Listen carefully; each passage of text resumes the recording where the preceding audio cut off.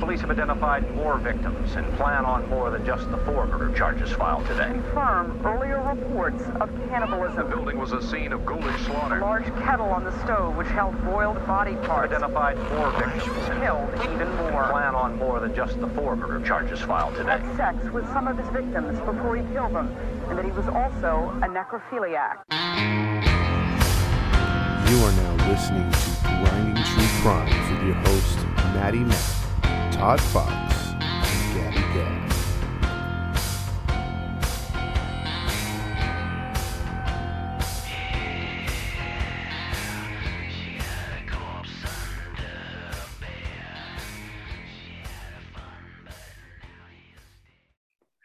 Hey, welcome into another episode of the Grinding True Crime podcast with your host, Maddie Matt, along with our narrator for today, Todd Fox, and the other host of the show, Gabby, who is back from her COVID.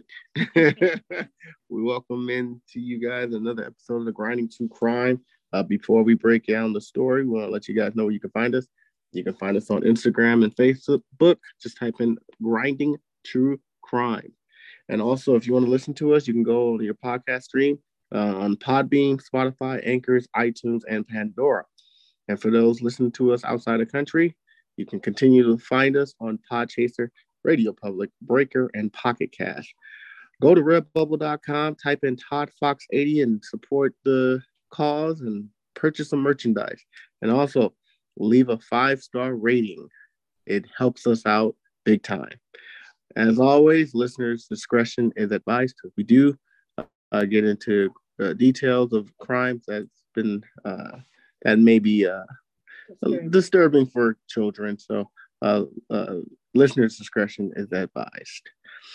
So with that being said, Todd just told me that this will be a part 2. So, a 2-parter. So without further ado, let's let Todd break down part 1 of his story. Tell us what your story is about, Todd. Have you heard of a gentleman by the name of Jim Jones? The rapper. Well, from the he famously started Jonestown. I actually have heard of Jim Jones, the crime Jim Jones. I don't know anything about it, but I've heard of it. Yeah, this is basically what the term "don't drink the Kool-Aid" came from. I've heard that term. Yes. Don't tell me it has to do with something about Kool-Aid, man. You know what, bro? It sure does. You know what? Black people love Kool-Aid, man. Come on, man. Don't hurt me now.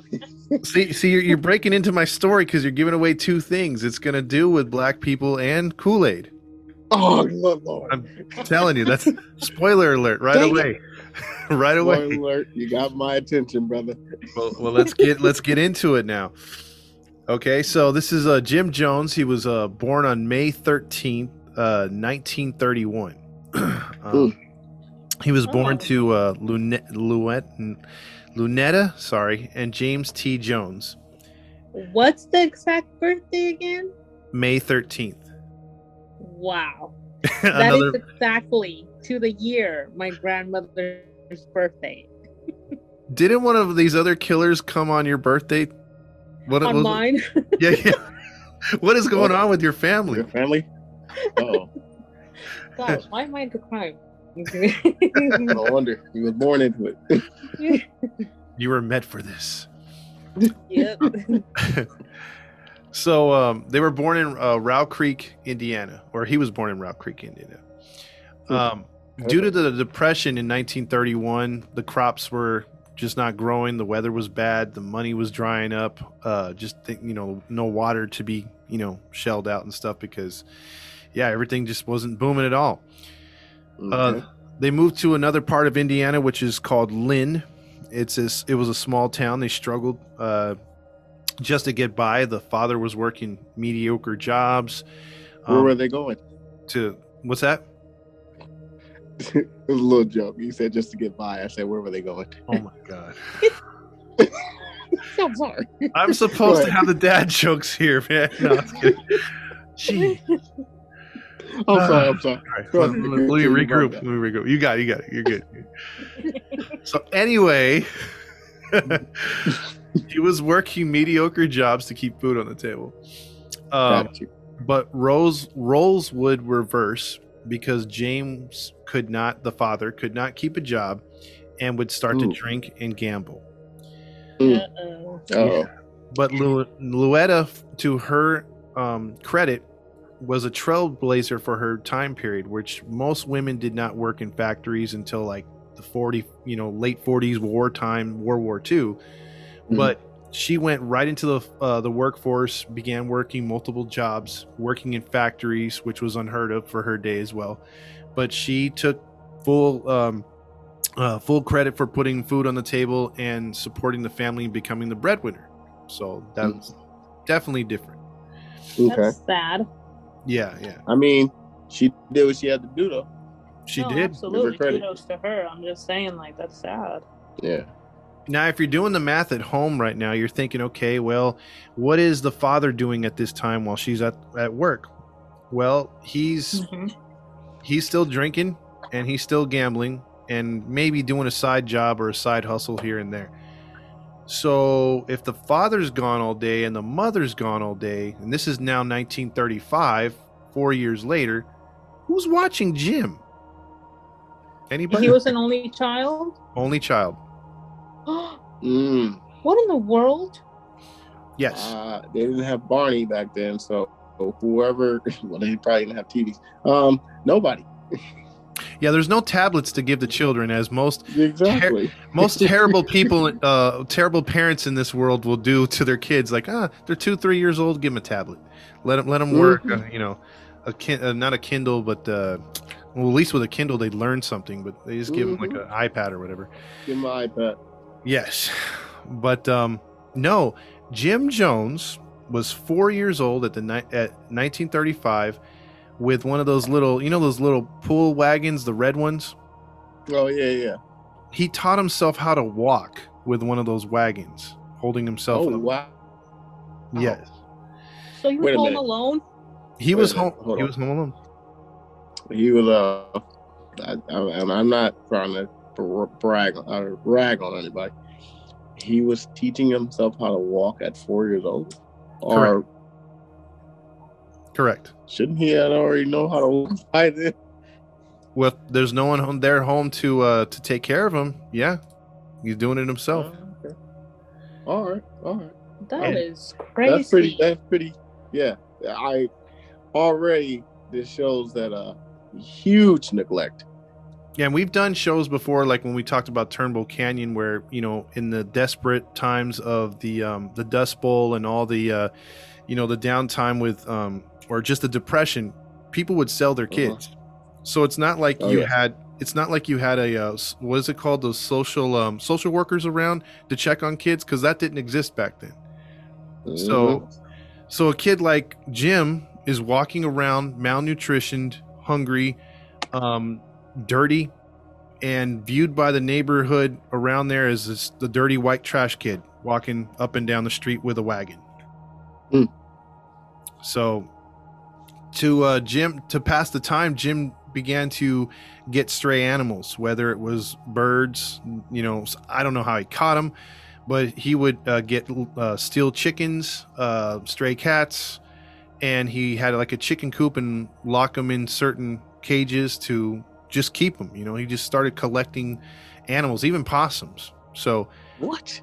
yeah, he's so from the age of 4 on up to 8 or 7 at this time, or I'm sorry, 6 years old, he's amassed a pretty good amount of animals, including 7 stray dogs that were mid-sized dogs, including 2 of them that were bigger than he was. That would just walk with him wherever he went. Oh wow! So he had a call. Yeah, I guess he had some sort of way with animals. Well, he was alone. Yeah. He was literally raised by a pack of dogs.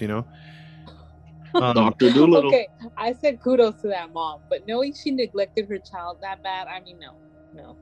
Oh yeah, You'll be a good mom if you're trying to go get food on the table and feed your kid, but that kind of mom would have a nanny. I mean, they probably couldn't afford one. exactly. Then what is she working for? if she's not taking care of her kid, what is the money for? Rent? I don't know. To keep a place over their head. Yeah, they weren't exactly living in like I would say like destitute, but they were like, you know, if one of them didn't work, they were going to be on the street. So it was like they were just trying to stay off the street. But they were letting the boy be on the street though, so that was nice. Well, there you have it. But the mama one day got Luetta got into a predicament because she wanted to discipline Jim for not coming home when she told him to. And she tried to move in and remove Jim away from his dogs when two of the dogs snapped and bit her. Yeah, they protected their master. Wow. He had control over these dogs. Wow. Well, Yeah. if the dogs raised him, they're gonna fight. Yeah, he's a pack leader apparently. I'm not trying to laugh at the situation. It's just like, who do you think you are? Like, For real. Yeah. So as he would grow up, he would notice that parents, when he would go to school, would support their children in school activities such as sports, plays, things of that nature, or even parent-teacher conferences. His parents didn't give a damn. They never came. They never showed any love, any care, nothing. They were always busy with themselves or with whatever they were trying to get their hands on or to do in life. So Jim now in high school began to talk to his friends about things and views in his life.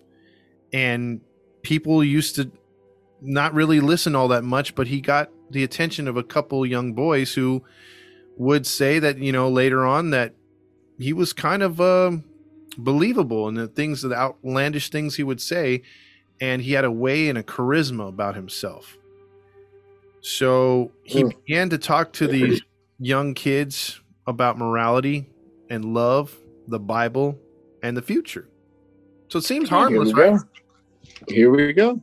Sounds kind of familiar. Yeah. So he's preaching his word, you know, and Jim at this time has a bit of a lisp.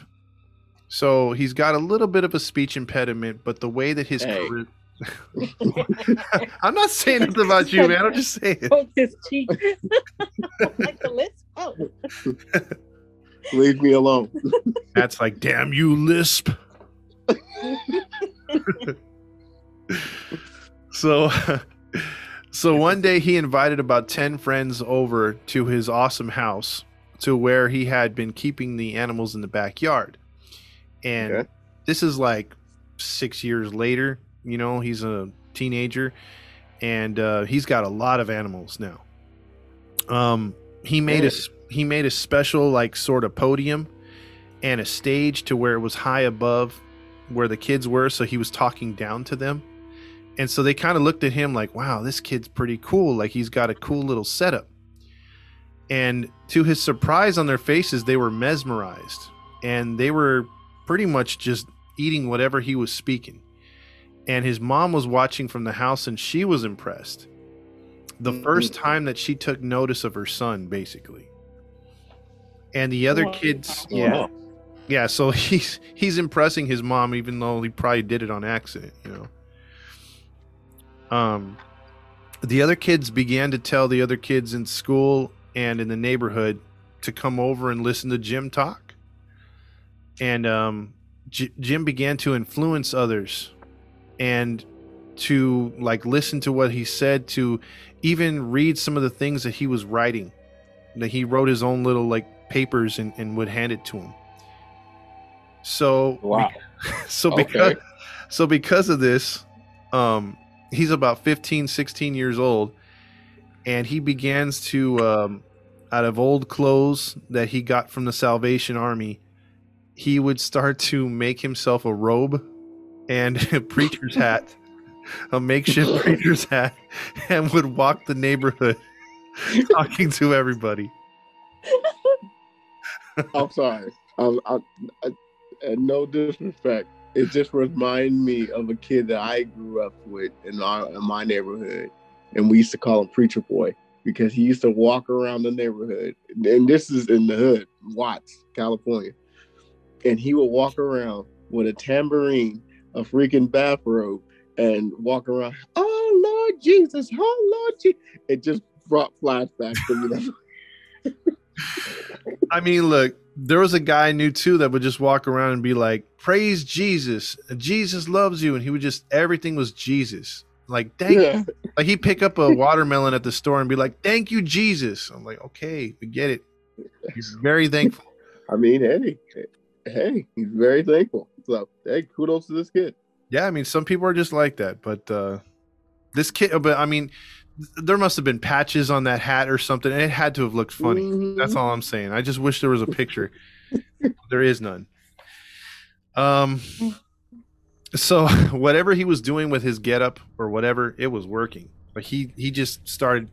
It got to a point where he started getting books from the Salvation Army or whoever would donate them, and he began to make makeshift bookshelves, bringing flowers from the neighborhood, stealing them from other yards, and making it look like a backyard church with the animals in the background. So he was Noah, and that was his ark, huh? Yes, but it's not all good. It's not all good. I was about to say, so far this kid doesn't sound too alarming. Well, let me ask you two, what do you think Jim begins to do with the animals? Oh, crap. The typical animal abuse that comes before you get into killing people. Okay. Well, I'm going to say this is what he does. He climbs up his stairs. He sacrificed one of his sheeps and says, you know what? I'm going to cut off your heart and give it to God and say, hallelujah. I think he makes a sacrifice. One of his sheeps. I don't know. One of his sheep. I didn't think he got a sheep, but we'll go with that. Oh, okay. But This is Indiana. He got one of his dogs and sacrificed him. I'll tell you this: you guys are both correct, except you went off of the rails with the sheep and the other stuff. But you were basically what he did was he started this way. He's like, you know what? I'm gonna cut off a duck's foot, and then I'm gonna tape it to a chicken and watch it run around with its foot on it. Whatever that was for, he made his point. He also mutilated some other animals in the name of science, and also, like Matt said, to sacrifice to not God but himself. Oh, okay. Yes. Now. Oh, that's disturbing. Yes, big time. To which it freaks out some of the kids, including his best friend, which he thought was one of his top lieutenants, air quotes. He punished. He did this in front of kids? Yes, in front of kids, yes. And wow. Including his best friend, which he traumatized. And so with his top lieutenant and basically his elder of his congregation freaking out, he had to make an example of the kid. So he took him on a hot Indiana day and locked him in his attic that was unfinished for over 4 hours. Oh, that's wrong. And he had to come out apologize. That was his punishment? That was his punishment, yeah. Look at here, man. Look at here. Hey, man. You call yourself a man of God or whatever you want, this little boy. I wish somebody would lock me up in somewhere, boy. And then I had to apologize, boy. Yep. Man. Okay. Go ahead, Todd. So that all that was a loyalty test, and he supposedly passed it. Mm-hmm. So he came out apologizing, and Jim forgave him, and blessed be to Jim because everything's all good now. So, ooh, boy. Yeah. So Jim began to search for an identity for his church. So he literally went on a crusade in all of Lynn and visiting Richmond, the town of Richmond, which is the next town over. He went to every freaking church he could figure, any kind of faith, anything to find anything that matched what he was preaching, and he wanted to find his calling. Only one church stood out to him, and they were made fun of by most of the white people in the area, which was they used to call them holy rollers, but they were evangelical Pentecostals who were mostly black. It was a congregation that would sing and dance in the aisles. They had their own bands or, singers and choirs, and they also began to chant and speak in tongues. And he was blown away by their enthusiasm. And as a young white boy with a lisp, he walked into the church and they accepted him like nothing. Wow. So he was like, this is... Wait a minute. Huh. He's white? He's white, yeah. He said he looked like white trash. No. I know he said that, but, I know he said that, but the name Loretta, the mom's name Loretta, I ain't never heard no white woman named Loretta. So that kind of threw me off. Hey, look, and then at the beginning you said Kool-Aid. Well, my grandma was named Hildegard, so they got rid of a lot of those names back in the day. So those aren't used anymore. Preach, teach me, Todd. So despite this, it's like this is right after World War II. He's approaching 18 years of age. He's beginning, it's 1949 by this time, 4 years later after the war is over. And if you remember in the history books, there was a calm after the storm, but then all of a sudden the storm came back and there was a bit of a Cold War or maybe a World War III with Russia. And, people were, communism versus capitalism, socialism, all this other stuff was going on. And he began to lean towards communism, and he started to fade away from religion. He started talking about social causes and stuff like that. And he felt that there had to be something different. He had to find something that fit everybody. So he began to preach his views on communism and the Bible to mostly urban minority areas, and the importance of social justice and rights for all, so equal opportunity. So it was a message. Okay. It was a message that was positive, but he had his underlying issues for saying it, basically. Got it. Yeah. So at the age of 18, he needed a job to carry on because, being a preacher and wearing those outfits wasn't cheap, and he had to have, pamphlets and everything to give away. And so you need to pay for all that stuff. So he got a job at a nursing home at the age of 18, where he met a fellow nurse by the name of Marceline, who was 23 years old. And just, at the age of 18 in 1949, he married her. Whoa. Okay. Yeah, just like that. Just like that, huh? Just like that, yeah. Rock in the cradle. Right. But in 1950, just a year into marriage, Jim Jones began to become a very domineering and angry husband towards Marceline. Uh-oh. She was shocked because she was raised Christian, and most of her Christian men that she knew in her lives with her family or in her churches were very nice and sweet to their wives for the most part. But Jim was domineering both behind closed doors and out in public.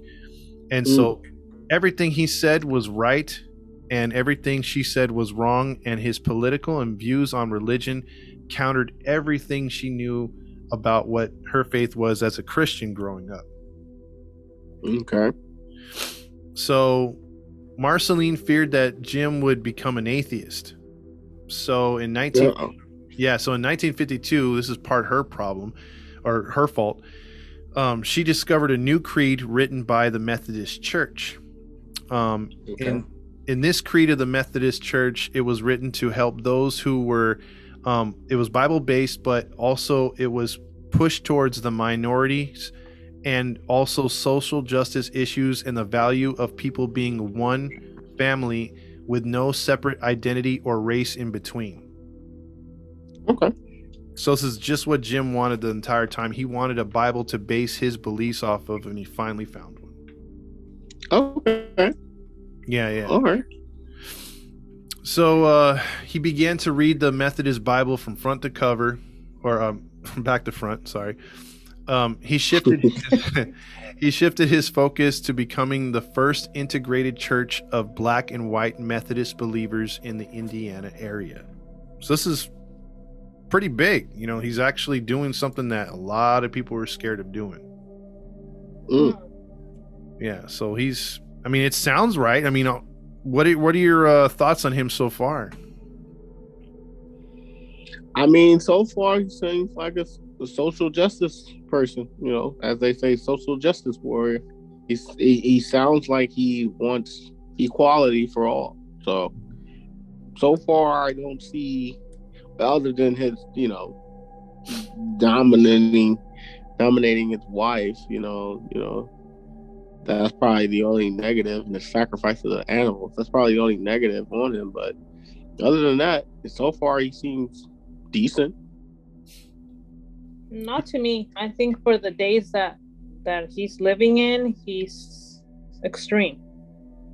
Mm-hmm. Jimmy Hoffa was extreme.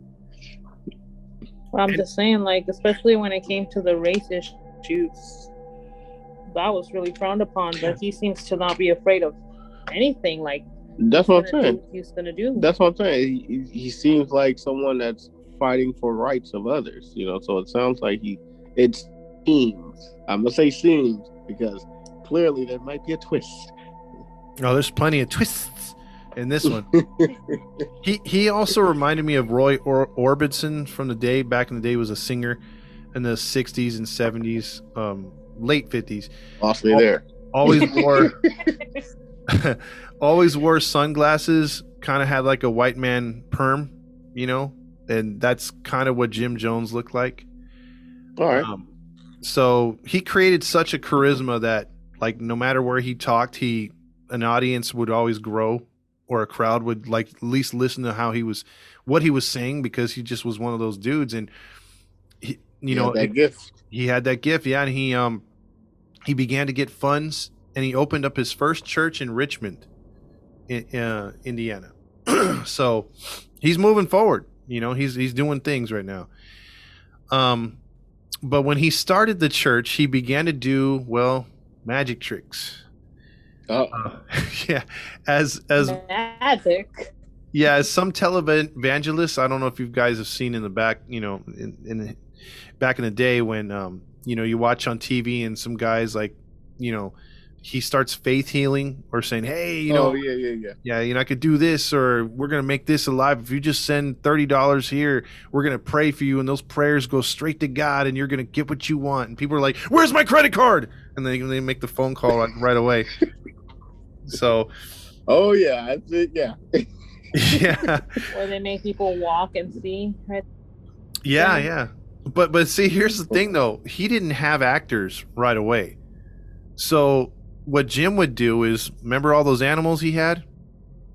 That didn't stop coming. So what Jim would do is, using animal body parts, he would wear these long sleeve on his robes. And he would ask the crowd if anyone was suffering from an ailment that they would wish that he would be able to show his congregation and others that he can heal. And so one day, a man said, I have a tumor, and I'm afraid that it's going to kill me. And can you help me? I can't afford a doctor. So he says, brother, come up here and I will save you. I will get this out of your body as God has given me the power to do so. And then so he walk up on the stage, and you know, he starts, sounds about right. Yeah, he starts chanting over him, and you know, and all the parishioners are putting their hands towards God, like, it's gonna happen. And then, you know, he slides out from under his sleeve a chunk of, like, a bloody mass, like either from a pig or from something that looks human. And then he like reaches into the man's mouth and pulls it out and says, I have your tumor right here. You are healed by the name of God and myself. The people's temple has struck again. There you go. And there's a bloody mass in his hand. So he shows the crowd, and the crowd is like, oh my God, did you see that? And they're all, someone invented credit cards so we can give it to that man. Dude, they was eating it all up. So vivid. I can picture it. He sounds 100% accurate too. I know. It's like I was thinking, man, that's got to be him. You know, I mean, they don't have no sound, but like that's what I would imagine it being. You know, but so my goodness. yeah, so word of mouth, you know, travels far, and you know, Indiana, impoverished area. You know, I got to pull out the accent, but it's what happened. You know, they'd be like, "Hey, did you hear about that faith healer down the street? He like pulled the tumor like right out of his mouth." And then the other guy's like, "For real? For real? Oh my God." And then all of a sudden there's another believer right there. Word of mouth. Word of mouth. It's a powerful thing. Exactly. So now he got his audience. yeah, so now people that can't afford surgeries, unfortunately, he's not healing anybody. So like these people are like, my tumor's gone. You know, like my syphilis, it's gone. My gonorrhea, you know, like they're all like, happy. It's gone. Even though I'm still itching, it's gone. They're not getting treatment. They're listening to this guy, and he's just like racking in the money, eating it up. Oh yeah, he's like, as long as you give them money, that's all that God really appreciates.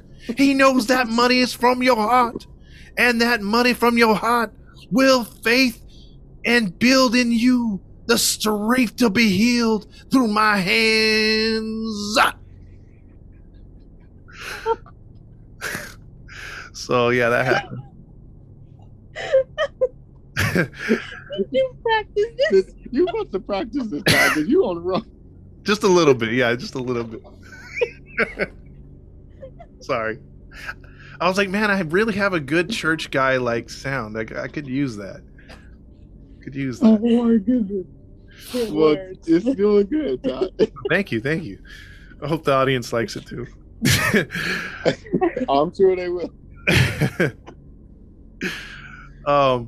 So the church just kept getting bigger, and he actually did something smart too. He decided, he's like, you know what, I've got to have black leaders in my congregations. Like I want them I want them to be at the forefront to help others come to the church and show that, look, we're a people of all people. So we're not just white people, we're black people, we're all in this together, we're a family. So he preached that, and the church just continues to grow to where now they move from a small town in Lynn right to the heart of Indianapolis, Indiana in 1950. So within 9 years, he's got now 300 parishioners. And and he like 300 loyal parishioners. So they're following him wherever they go. And the donations are opening up new things for him to where he's like, you know what? I need to help, well, quote unquote, again, air quotes, I need to help people get my message. So he purchases 2 nursing homes and 2 soup kitchens, to where what's at those soup kitchens usually in, you know, nursing homes? You think? Which one? Or what type of people, I mean, are at the nursing homes and soup kitchens? Greedy people? No. Soup kitchens and nursing homes? Yeah, like soup kitchens are like for the poor. Oh, yeah. Mainly homeless people then. Yeah, homeless people that are desperate. Yeah, nursing homes, old people usually that somewhat have money or sometimes can access money or whatever money they're getting from the government or have saved up. So he's like, before you pass on to the inevitable grave that will be next to God, you must sacrifice your earthly possessions to the church, to the temple of the people, to the people's temple. And then to the poor people, he's like, I will feed you the soup of the waters of God that will flow through your body, that will cure your ailments and help you move and have a better life. You need to be a part of something. Thank you, Jesus. Thank you, Jesus, not Jim Jones. But thank Jim Jones later as you donate. So yeah, that happened. Yeah. Oh my goodness. So- I think Todd's secretly a preacher. Yeah, that's what I'm saying. He's too good at this. Hey, we'll set up a Patreon so the listeners can donate to the Temple of Todd. Just say. We call it TT for We're short. gonna be your archbishops. Yeah, exactly. Be TT for short. So a couple months later, with all this stuff going on, this is again 1958. Marceline wanted children. She felt that it was time to have children. Jim was like, I'm not ready to have children. I have my own children, and they're my parishioners, and I will lead them to the promised land. She's like, all right, enough already. I want a child. And then he's like, well, there was this prostitute that left a black child at my church steps, so she is your now daughter. And sure enough, that was her daughter. What? Yeah. They adopted a little black girl that was left by a prostitute at the church. Wow. Wow. Yep. And a couple months later, he's like, we are going to mix this up. We are going to now have 2 Korean kids as my children's, and I will now have 1 black child and 2 Korean children, because those are my people. There are no colors. They're just my children, as you all are in my church under under Jesus.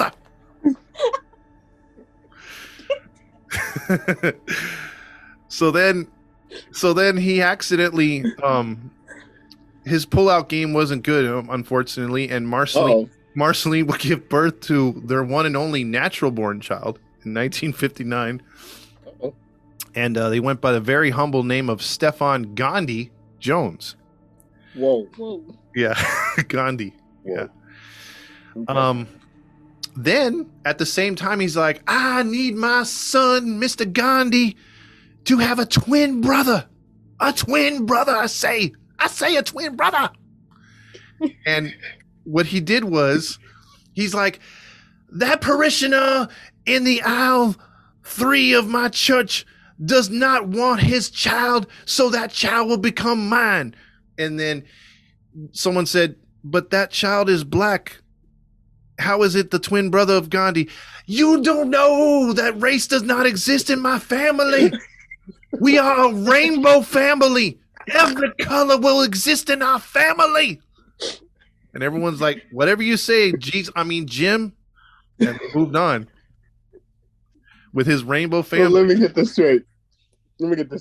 Yes. They got 2 black kids, Mhm. 2 Korean kids, Mhm. and 1 natural white kid by Correct. them. Correct. And the white kid All is they're the twin missing brother is of the black kid. Hispanic kid. Yeah, see, the thing is, that would be like if your mom would be like, yeah, I have twin brothers, or twin sons, and it's me and you, and then they're looking at us like, wait, right? That's my twin son. Something right. Yeah, exactly. That's what it was. So Oh my God. he would parade his kids in downtown Indianapolis like, look at my rainbow family. We can all exist under the lives of Jesus, Jim Jones, Jim Jones. We will all just donate your money and you can be as loving as we are. All one people. That's what it was. Wow. Yeah. So A showcase. it was a showcase. But because he was doing this, the Indianapolis leaders were like, wow, you know what? This guy is a trailblazer. So he's attacking social justice issues. You know, it's So like, he was the SJW before the SJW was really big. yeah, the white leaders were like, wow, he's taking care of all the minorities. We don't have to do anything. All right, let's give him some money. He could do it. Wow. He's really doing God's work, or the work we don't want to do. That's Pretty what it much. was. You know what I mean? So he's, Dang. yeah, because I mean, think about it. He's taking care of old people, even though they're giving money behind the scenes. Mhm. He's taking care of the homeless, but he's putting them to work as well. So Mhm. he's getting free labor. So it's working both ways. It looks nice on the outside, but he's got his underlining ways of doing things. Mm-hmm. Now, at this point, he starts to gradually not mention God too much. And, he's starting to Really? make this about himself to where he would be giving sermons and being like, I know Matt has been doing some things behind the scenes and God is hurting my soul right now. My soul is hurting. I'm having a whole heart attack. And he would go to the ground, clutching his chest. And then the parishioner would come out and be like, it's me. I've sinned. I've sinned against you, Jim. I've sinned against God. And he's like, I feel much better now. If you hadn't done that, I would surely die. That is your faith that you have in me, that I can touch God. You are now cleansed. What? Yeah, people are all like, oh my God, yes! Pull out your credit cards. What? Yep. So I think people will believe. And people are eating this stuff. they're eating this up like crazy. I've probably gone too much with the preacher, but I'll try to stay away from I've gone too much into character. My bad. So he even had so what he would do too to keep, because he's doing this to keep the people in line, over the years. And so he even had a couple leaders of the congregation go out and hire people to become fake like parishioners and to get to know the people in the congregation, to know their fears, their hopes, their likes, their loves, so that way they can get it back to him, to where he can now walk up there and be like, now I see you in the back. And he would tell the lady, I know what ails you. You're scared of spiders and your mom beat you when you were little. And they were like, oh my God, how does he know that? He's like, I know everything. So he's being told and given the information, and he's using it against people now. Wow. So he's manipulating him left and right. What a fraud. Wow. Exactly. Wow. So this Jim Jones guy was ahead of his time. Oh, he's way ahead of his time. Way ahead of his time. So at this time too, in we're approaching the 60s, Cold War, peace and love, all this stuff is all just blossoming, and people are scared of nuclear missiles. So Jim Jones became obsessed with this as well. And his teachings became more about the end of days and the destruction, and how can you be safe? And what are you going to do when the economy falls apart and when there's nowhere to go? To where Jim Jones said, well, there's only one place you can go, and that's with me. And if you give up all your earthly possessions and come to a place that I found in South America. Why in South America would you say he wanted to go there? South America. What's in South America? Brazil. The jungle? The jungle? He wanted to get away from the animals in the jungle. Kind of. But his reasoning was, I want to take you into the heart of South America, past those areas like a Rio de Janeiro, Brazil. Like, I want to take you into the mountainous areas to where if there's nuclear fallout, the peaks of the mountains will keep that air out. Now, we all know that's pretty dumb thinking. If it was, but that's what he was preaching to his people. And they said that you don't want to be caught in the crossfire of Russia, United States, and Cuba just firing missiles against each other, and the humanity will be over, and only you can stay with me. I'm going to build a communal life down there to where we can all benefit and live forever. One of those type deals. So it didn't have anything to do with God anymore. No, it became about his beliefs. He was God. Yes, he was God. Jim Jones. Yep, Jim Jones. So he needed new blood and needed new guidance. And he needed to get down to South America. So he wanted to go and preach down there and try to recruit. So as he's recruiting down there in South America, in Rio de Janeiro, Brazil, the main cities, it's not going good. Question. Uh-huh. How much is this guy worth at this point? Hundreds of thousands at this point. Oh, Yeah. And it's not much, but back then that's a lot of money. Yeah. Yeah, back then probably more It's like now he would be a millionaire. Yeah, because people are selling their homes and giving the deeds and whatnot to the church. Wow. Wow. Yeah, because he's moved them into a communal area, and we're gonna get to more of that right now. Because what he's doing, he's making money hand over fist, but he's not really taking off, and he's not finding the area that he wants to move to. Now, at the same time, the government, or not the government, but the city leaders of Indianapolis are becoming wise to his stuff. They're beginning to hear rumors of abuse. They're hearing rumors of the money's going to the wrong areas. People are there's certain people are defecting while he's gone, and they're sort of like just going rank against the religion and telling local leaders, hey, you need to investigate. So as they start to investigate, Jim Jones comes back to America, goes to Indianapolis, and says, hey, you know what, we got to move to San Francisco. I just got a message from God saying that Indianapolis is going to be the heart of the nuclear fallout, and San Francisco will be shielded by God's hand, so we've got to leave now. So he got the only extremely gullible to come with him. A lot of the people saw the writing on the wall finally and woke up and stayed in Indianapolis, because he was telling people, like, look, you got to leave, you got to sell all your stuff, give us the money, and say goodbye to any unbelieving family member that you have, and just come with us to California. So, Dang. Yep. So Wow. this is now 1967, where he's like, okay, because he's spent a couple years in South America, so nothing was working there. So all this happens. So guess what city in California they wound up in? And I'll say it's in Northern California, and you guys both know this area. Let me guess. Ukiah, California. This is the third story.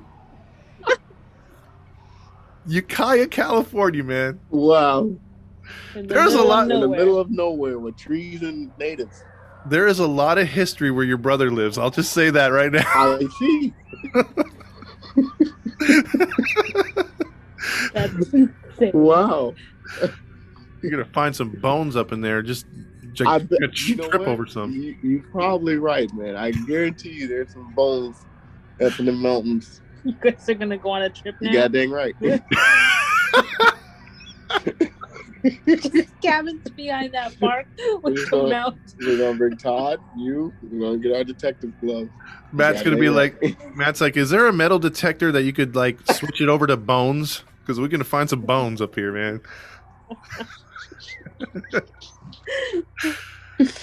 Oh man. So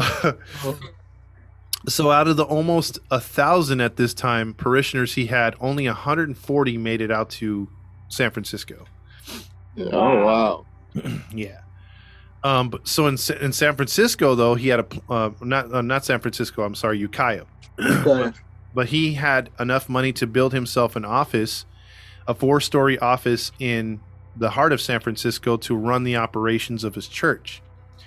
And then he bought a church downtown, and then the people that came with him were forced to live off the land and start their own communal huts and houses and shacks and farm the land and take care of themselves. Wow. So they gave their money and he wasn't taking care of them anymore.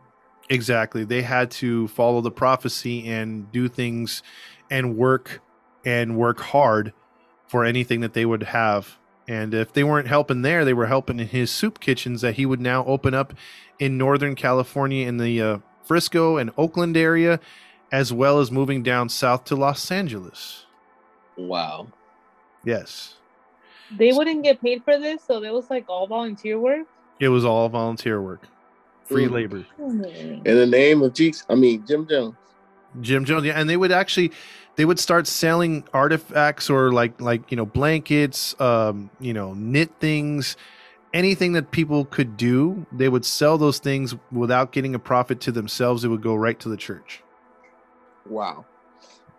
Yep. Jesus. So in 1969, just 2 years after the move, his parishioners went from 300 to 3,000 in 1973. Jesus. Yep. 100 times. And this is the thing, 80% of them were black. Oh, wow. Yeah. And nobody eventually sued him? Like all the ones that didn't follow?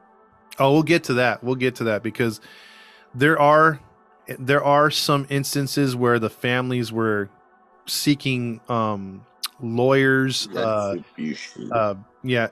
police, or investigations because their families were just like ignoring them completely, and they wanted their families back, and they couldn't get them. Wow. He had a hold on them. So the People's Temple, as they were called, were recruiting at an alarming rate, and they were starting to get noticed by local government as well. But they looked at them as, well, they're running soup kitchens, they're running health services for the elderly. This is a great, good thing for the community. And all the while, nobody was taking into it to note that he was preaching about nuclear annihilation and the community being destroyed if they did not follow himself. And at the same time, the faith healings that he was producing, which was basically stealing money from people. Yeah. So in 1971, he had a big outdoor event where there was probably a couple thousand people there. A lot of people, recruits, were being in and everything. And basically, he was out there giving a sermon when someone ran up and shot him. Shot Jim Jones? Whoa. Shot Jim Jones, yeah. Uh-oh. And so he was on the ground, and the people were yelling and screaming and like freaking out, and they were like, "Oh my God!" And at this time, Jim Jones actually has armed, people, around him, or at least a couple armed guards, and they did not fire back at the guy. The guy ran away, and then a couple people chased him, and they're like, "Oh my God, no, not Jim, not Father," because at this time they're calling him Father.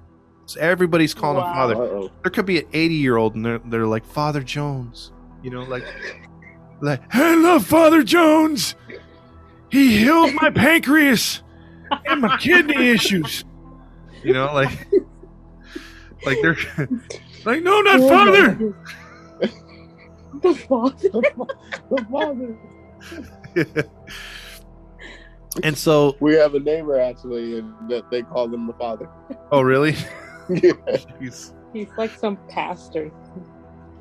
Don't drink his Kool-Aid, that's for sure. You'll find out later. No. Oh man, don't hurt my time. I'm sorry, man. But part 2 is gonna hurt you really bad. I'm just saying. So people were stunned. They were crying. They were trying to get as close as they could to the stage. They carried his body backstage, and then it was eerily quiet for about 10 minutes.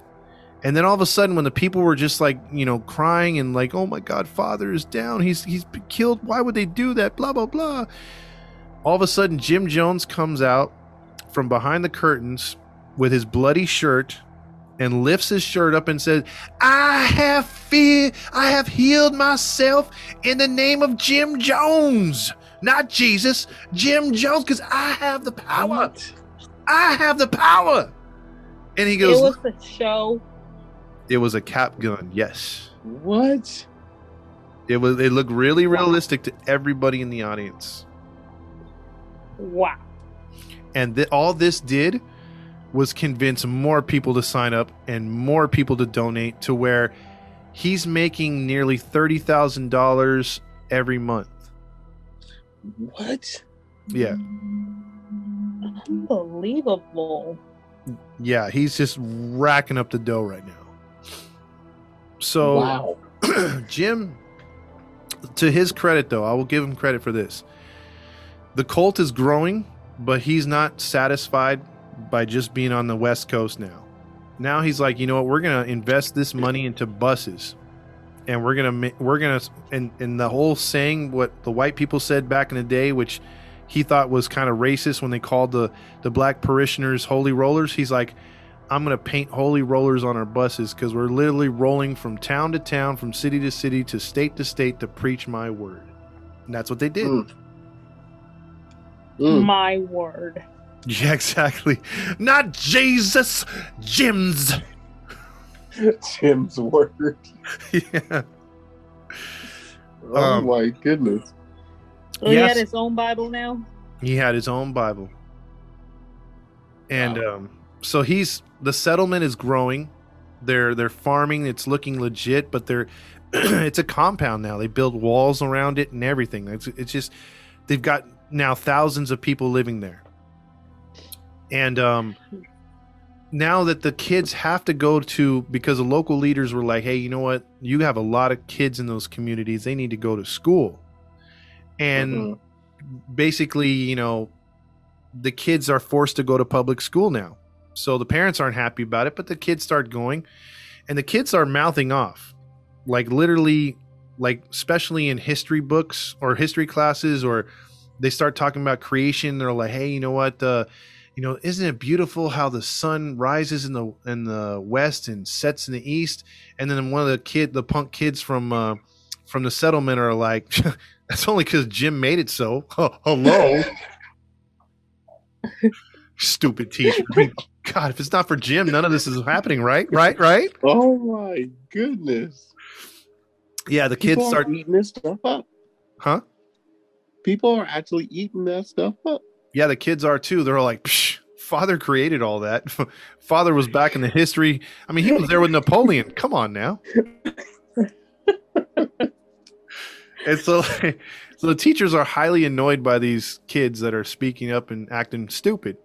And then they start to see bruising. So then they see that there's neglect, that they're being whipped, hit. Some of the kids say that they go on marches when they speak out, or they get in trouble, to where as young as 9 years old, they're going on 5-mile hiking trips. Dang. Are you serious? Yeah. So he's severe with his punishments, huh? Oh, he is. And so like now you're at a time where there are social workers, and now they're going to start looking in and investigating the child neglect and abuse. So now you have that happening. And then you have the adults who are being punished as well. What? Are you kidding me? Yeah, Jim would punish them with beatings or whippings. And then Jim would just, out of fun, he'd be like, I have a premonition from God that Julie, although married to Gary, needs to sleep with Robert right there. They need to have sex. And have sex for 3 months. And then they may return to the partner. He would do that. What? Yes. What? And they would have sex with each other and be like, well, the father said it was so let's make it so. What? Yeah, they were openly, he would make couples become open marriages and open relationships. What a freak. Yes, so he's controlling the people like pawns. Like, I'm out of this church. Yeah, that ain't happening. It's like, I wonder if one of the parishioners was like, oh, okay, I'm gonna be with, wait, you want me to, no, can you pick somebody else? like she's not that, you see her, right?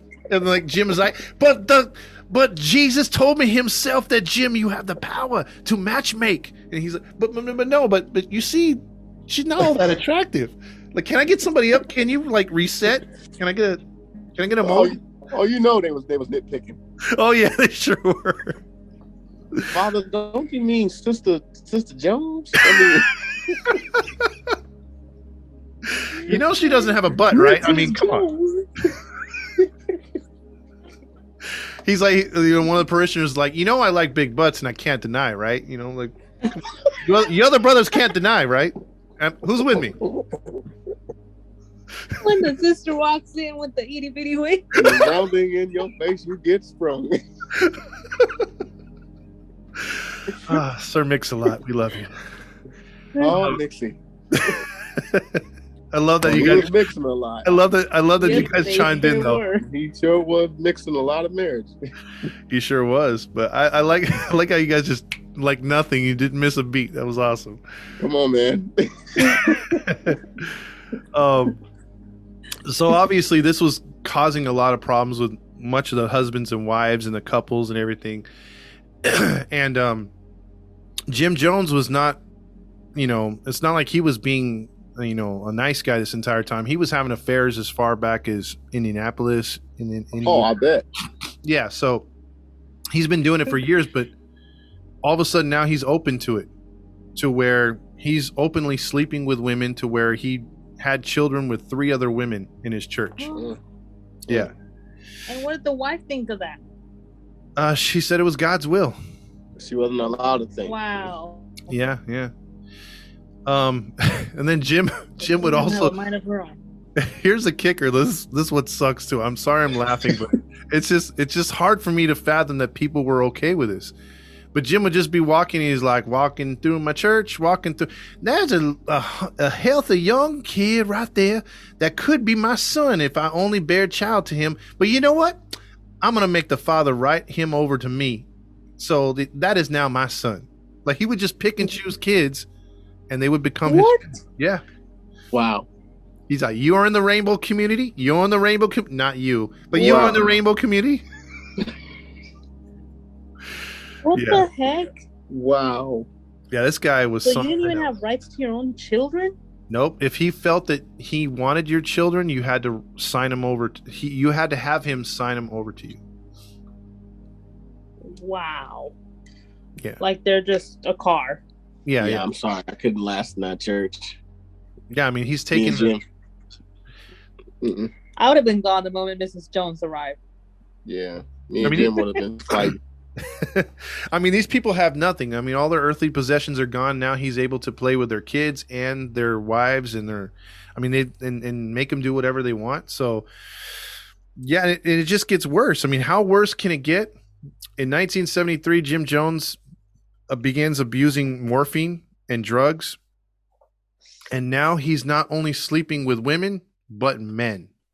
Yes. Men. Well, and this is where it goes. Yes. He would preach that there's a hidden part in every man that wants to sleep with another man, who has that in them to love unconditionally and wherever he wants. And so that was his reasoning. And you know what? He forced these men to dabble with their own sexuality and explore themselves through his, manhood. So he would find out that nobody questioned it. And here's the worst part. So it's one thing to, if that's your thing, you want to have sex with a man, that's fine. If it's, whatever, right? Like you could sleep with whoever you want. Yeah, if it's consensual. But here's the thing that made it wrong. And again, I'm not speaking out towards the gay community or anything, but here's what made it wrong, because Jim would make it a point to find out those that weren't agreeing with his intentions or his word in the church, that were men that did not want to have sex with other men, that were clearly heterosexual, and he would make it a point to have sex with them. And the thing is having sex with Jim was a privilege in the congregation, to where people were like, oh my God, we're having sex with a godlike figure. It's going to make us closer. So even the men would have sex against their will with Jim. So basically he's raping them, and then they would write him a letter back because he requested a letter, and they would write him a letter that they would say, thank you, Jim, for opening our eyes. Even though it was not a good experience and I'm bleeding, I still would like to thank you for the opportunity to sleep with such a godlike figure. They were brainwashed and raped. What? Yes. I mean, it's one thing if they were open to it, but Yeah. I mean, like you said, no disrespect to anybody's sexual orientation, but if someone doesn't want to do something, whether they're heterosexual, homosexual, whatever they may be, you can't force anyone to do something they don't want to do. yeah, because he was doing the same things with couples, and then he was also sleeping with other women against their counterparts will. You know what I so mean? he was raping men and women. Exactly. Yeah, this Jim Jones guy, he's a I nutcase. expected it to go in this direction. I knew. It was I going there. didn't expect it to go. I did. Towards homosexuality.